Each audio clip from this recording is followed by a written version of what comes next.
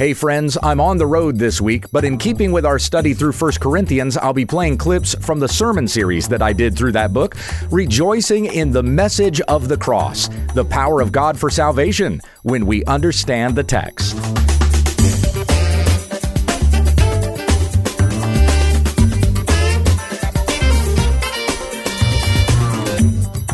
This is When We Understand the Text, a daily Bible teaching podcast, that we may be steadfast, immovable, always abounding in the work of the Lord. Tell your friends about our ministry at www.utt.com. Here once again is Pastor Gabe. Let's go back to 1 Corinthians chapter 3. Paul once again says, I, brothers, could not address you as spiritual people, but as people of the flesh, as infants in Christ. I fed you with milk, not solid food, for you were not ready for it, and even now you are not yet ready, for you are still of the flesh. Jesus said to his own disciples in John chapter 16, this is in the upper room. This is 3 years into Jesus' earthly ministry. It is the night before he's about to go to the cross. And he says to his disciples, there are more things that I have to teach you, but you're not yet ready for it. And then in Luke chapter 24, after the crucifixion and after his resurrection, when he is going up to the Mount of Olives to ascend into heaven, he teaches his disciples the scriptures and shows himself all throughout the Old Testament. And it says there that their eyes were open to understand and see the things that he spoke to them. I believe it's Luke 24, verse 45. That their eyes were finally open to understand the things that he was talking about. Here on the night before his crucifixion, they didn't even understand what he was talking about when he was breaking bread and passing it among them and saying, this is my body which is broken for you, eat in remembrance of me. Huh? What? What's he talking about? I kind of remember something he was saying before where a bunch of disciples walked away when he said, unless you eat of my flesh and drink of my blood, you cannot enter the kingdom of heaven. Well, we all thought of that as a metaphor, and now he's breaking bread and he's doing it again. He's saying, this is my body which is broken for you. What is he talking about? My body is his bread. This is my blood which is spilled for you in the cup of the new covenant. Drink this in remembrance of me. Cup of the new covenant. What? The disciples didn't understand these concepts. And he said, what I do with you now, you do not understand. But a time is coming when you will understand what this means. Even now you are not yet ready, for you're still of the flesh. While there is jealousy and strife among you, are you not of the flesh and behaving only in a human way? For when one says, I follow Paul, and another, I follow Apollos, are you not being merely human? Attaching yourself to people instead of being fastened to the head, who is Christ Jesus, from whom all the nourishment of God is given to us. Verse 5, Paul says, what then is Apollos? What is Paul? They are servants through whom you believe, as the Lord assigned to each. In other words, there's nothing wrong with listening to Apollos. There's nothing wrong with listening to the teachings of the Apostle Paul. In fact, you should be listening to what it is that they're saying to you. But they're not your salvation. Christ is. They are servants of God for your good, for your benefit, to build you up in the faith. Why are you saying you follow Apollos and you follow Paul? Now, you'll hear me teach a number of different teachers in any sermon or in any Bible study, and it's to help to deepen your understanding of the truth that we're talking about. Because, folks, I didn't come up with this, all right? I had to be taught to get to the place where I'm at spiritually now, and I'm still being taught as I continue to spiritually mature. And you who have been with me for a long time, you've watched spiritual maturity happen in me, and I've watched it happen in you.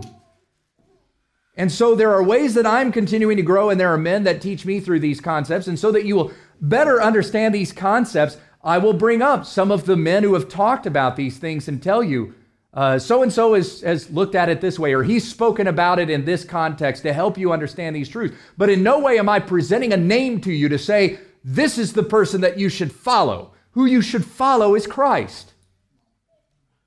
Those who are servants of Christ, who teach his truths to help us understand his truths, I'll reference those names for that purpose, but they're not in any way being presented to you as men and even some women that you should be following. It is Christ who you are to follow. There was a Sunday school teacher here when I first came on as pastor that really was annoyed with some of the names that I would drop. And so he implemented in his Sunday school class here at this church, we're not going to mention any names in here. He said that to his class. We're not going to bring up any names. We're not going to quote from so-and-so and so-and-so and so-and-so and so-and-so. Started listing some of those names. We're not going to quote from those guys. We're going to open up the scriptures and we're going to read them and we're going to see what it says for ourselves. And if you have something that you want to share, you can share it, but we're not going to be quoting any names in here. And so I went out to lunch with that individual to sit down with him and help him to understand the reason names are being quoted is not because those people are being presented as Christ. They're servants of Christ to help us understand these concepts better. And I said, whether or not you want to admit it, you're following some of those teachers yourself, and their thoughts are coming out in the things that you are saying, but you want to claim a total autonomy and independence as if to say any of the truth that you ever came about, you found it on your own, which simply isn't true. And after I said that, he said, well, you know, I prefer a different method of study than you prefer. You prefer to go through the entire scriptures like this and you go verse after verse after verse. I prefer to approach things a different way. And I said, okay, well, what's your approach? And he said, I prefer the Socratic method. I got to tell you, I almost fell out of my chair laughing when he said that. I took everything to contain myself when I'm saying it's appropriate for us to present names, and then he says, I prefer the Socratic method. Named after Socrates? Right? And I'm going, do you hear what you just said? Like, I don't like that you quote names and you present these people as though there's somebody that needs to follow. But you teach according to a method that's named after Socrates? What is Apollos? What is Paul? They're servants for your good. Servants through whom you believed. You didn't believe in them. You believed in Christ because of what they said to you. As the Lord assigned giftings to them to preach the gospel of Christ. I planted the church in Corinth. Paul is saying here, Apollos watered, but God gave the growth. And both are instrumental and important in the growth of the church, the one who plants and the one who waters. Verse 7, so neither he who plants nor he who waters is anything, but only God who gives the growth. Now, when you look at the association that we're a part of, the Smoky Hills Association, part of the Kansas-Nebraska Convention of Southern Baptists, which is part of the greater Southern Baptist Convention at large. I love being a Southern Baptist, and as long as Southern Baptists adhere to biblical truth, I will be one until the day that I die. But God bless them, the Southern Baptist Convention loves their numbers. And it seems like a church is only producing spiritually when that number that they are sending to our offices continues to go up. Then we know that something right is happening in that church. There is so much emphasis on the planter and hardly any emphasis on the one who waters. But they're both important and they're both equally instrumental in growing the kingdom of God. The one who plants and the one who waters. The one who brings people to the faith and the one who grows them in that faith. Neither he who plants nor he who waters is anything, but only God gives the growth. He who plants and he who waters are one, and each will receive his wages according to his labor. Jesus said to his disciples in John chapter 4, the fields are ripe for harvest. The harvest is plentiful, but the workers are few. And he said to his disciples, there are others who have come before you and have planted, and you're going to come and harvest the work of their labor. But what the one who sows gets and what the one who harvests gets is the same reward. Both are important works in the kingdom of God. Let's look at Galatians chapter 6. Galatians chapter 6. I'm going to conclude with this and come back to 1 Corinthians 3:9, and that is how we'll close. Galatians chapter 6, starting in verse 1. Here we have that charge of admonishing one another and encouraging one another in the faith. Brothers, if anyone is caught in any transgression, you who are spiritual should restore him in a spirit of gentleness. Keep watch on yourself, lest you too be tempted. Understand, my brothers and sisters, if somebody who is your brother or sister in Christ has to come to you and say to you, hey, you've been living in this sin and you need to repent of it, receive it as a kindness, not in hostility.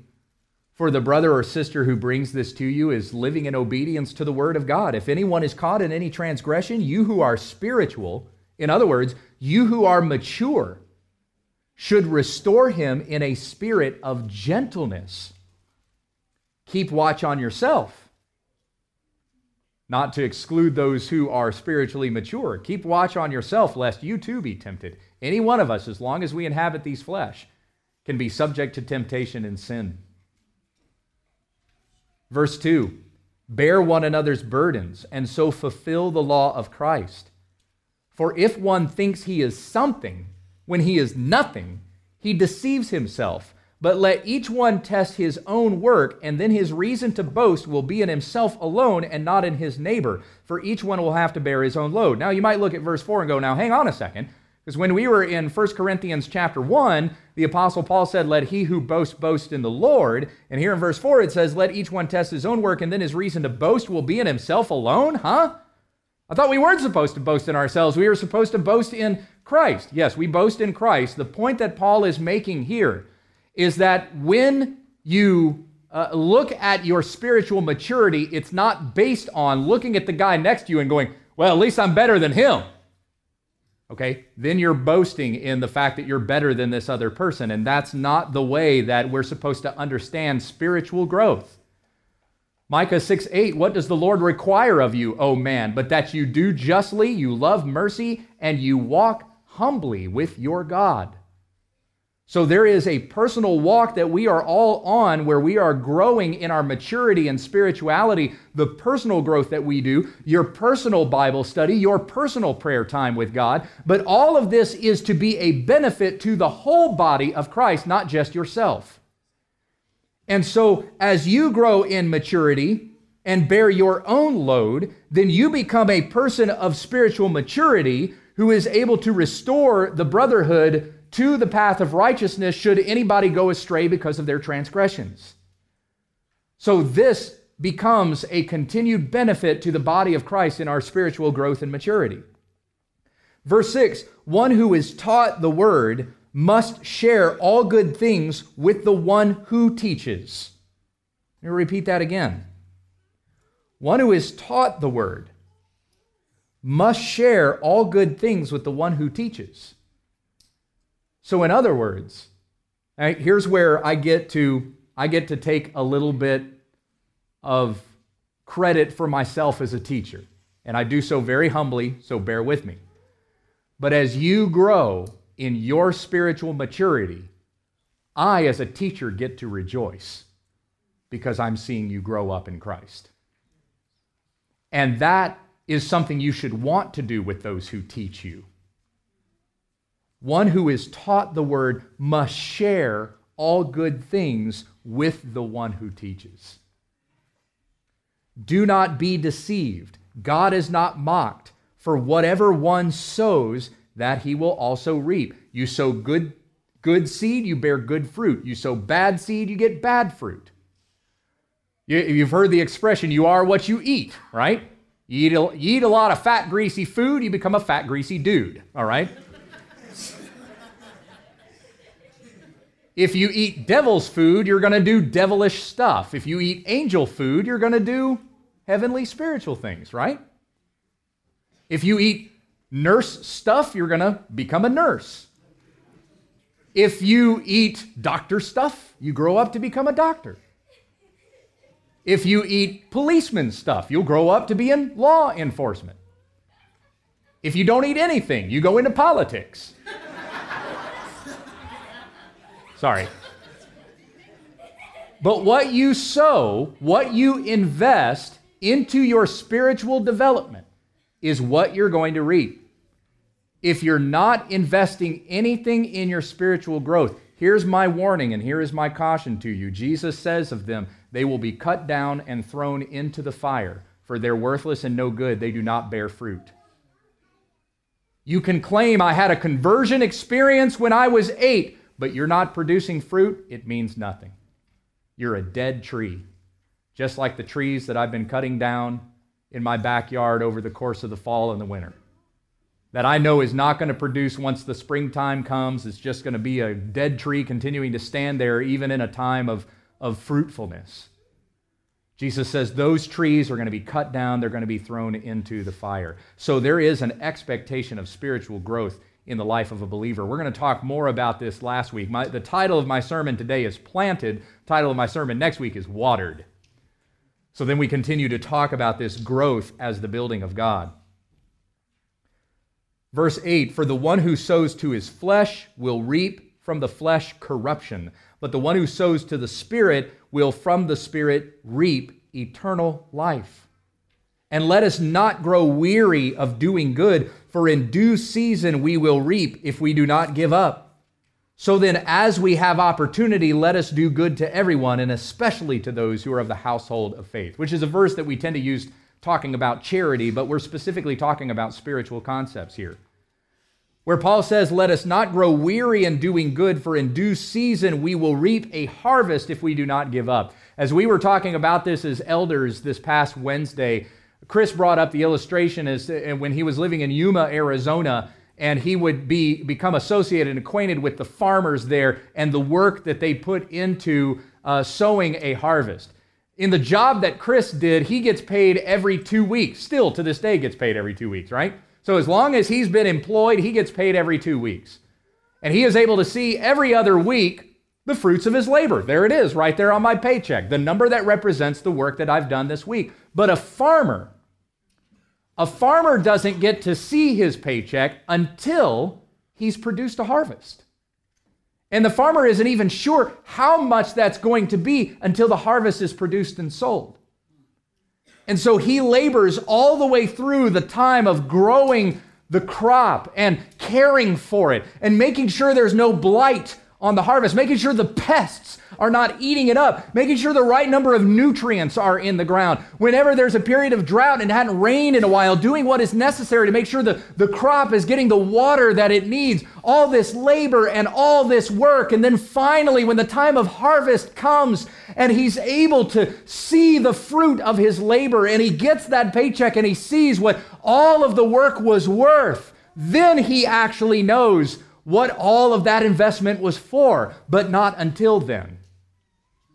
So the analogy that's used here regarding a farmer, and Paul is using the same analogy with the Corinthians when he says, I planted, Apollos watered, God provided the growth. It is a labor of love that is being done for you, and it is something that is produced over a period of time. But some of you think that you're more mature than you actually are. You're little sprouts, and you're acting like fully grown corn stalks. But some of these deep spiritual concepts, I can't teach you this yet. You're still babies in the faith. You need to go back to eating pure spiritual milk until you can grow up into some of these deeper concepts. And it's a long time. It is a long process. And you see Paul's encouragement of Timothy the same way when he says to him, be ready in season and out of season to preach the word of God. There's going to be times when you're preaching, when you're going to see fruit from the preaching, and there's other times you're going to be preaching where you're going to be wondering, what in the world am I doing this for? Because it's a long process, this thing that we do called sanctification, growing in holiness and becoming more like Christ as we grow and develop in these spiritual concepts. So we understand the analogy that Paul is using related to farming here. It's a long period of time. It takes a lot of work, which is why some of the frustrations that I was encountering in my first 2 or 3 years of pastoring, I knew the Bible well enough not to get frustrated with some of the animosity and opposition that I was facing as people were starting to come under my teaching and get used to the way that I executed things and presented the Word of God. I knew not to get frustrated and not to just throw my hands up and go, I can't do this. What in the world? Because I am a laborer of God who is growing me and disciplining me every day as well. Who am I to look at anyone else and say, you're hopeless, I can't help you? Because God could have done that same thing with me, but he loved me and showed mercy to me through his Son, Jesus Christ, and rescued me out of darkness and into his marvelous light. And so because God is patient with me, I know to be patient with the people of God. And there's no reason to get frustrated or fed up when the work gets hard. I believe it was George Whitefield who said, Lord, I am weary in doing thy work, but I'm not tired of it. There's still a work that is to be done. There's still a love in this work of Christ to grow the people of God. And Paul, referring to himself and Apollos in verse 9, says, for we are God's fellow workers. You are God's field, God's building. And there we have a transition point. You are God's field. You are God's building. This is When We Understand the Text with Pastor Gabe Hughes. There are lots of great Bible teaching programs on the web, and we thank you for selecting ours. But this is no replacement for regular fellowship with the church family. Find a good, gospel-teaching, Christ-centered church to worship with this weekend, and join us again Monday for more Bible study when we understand the text.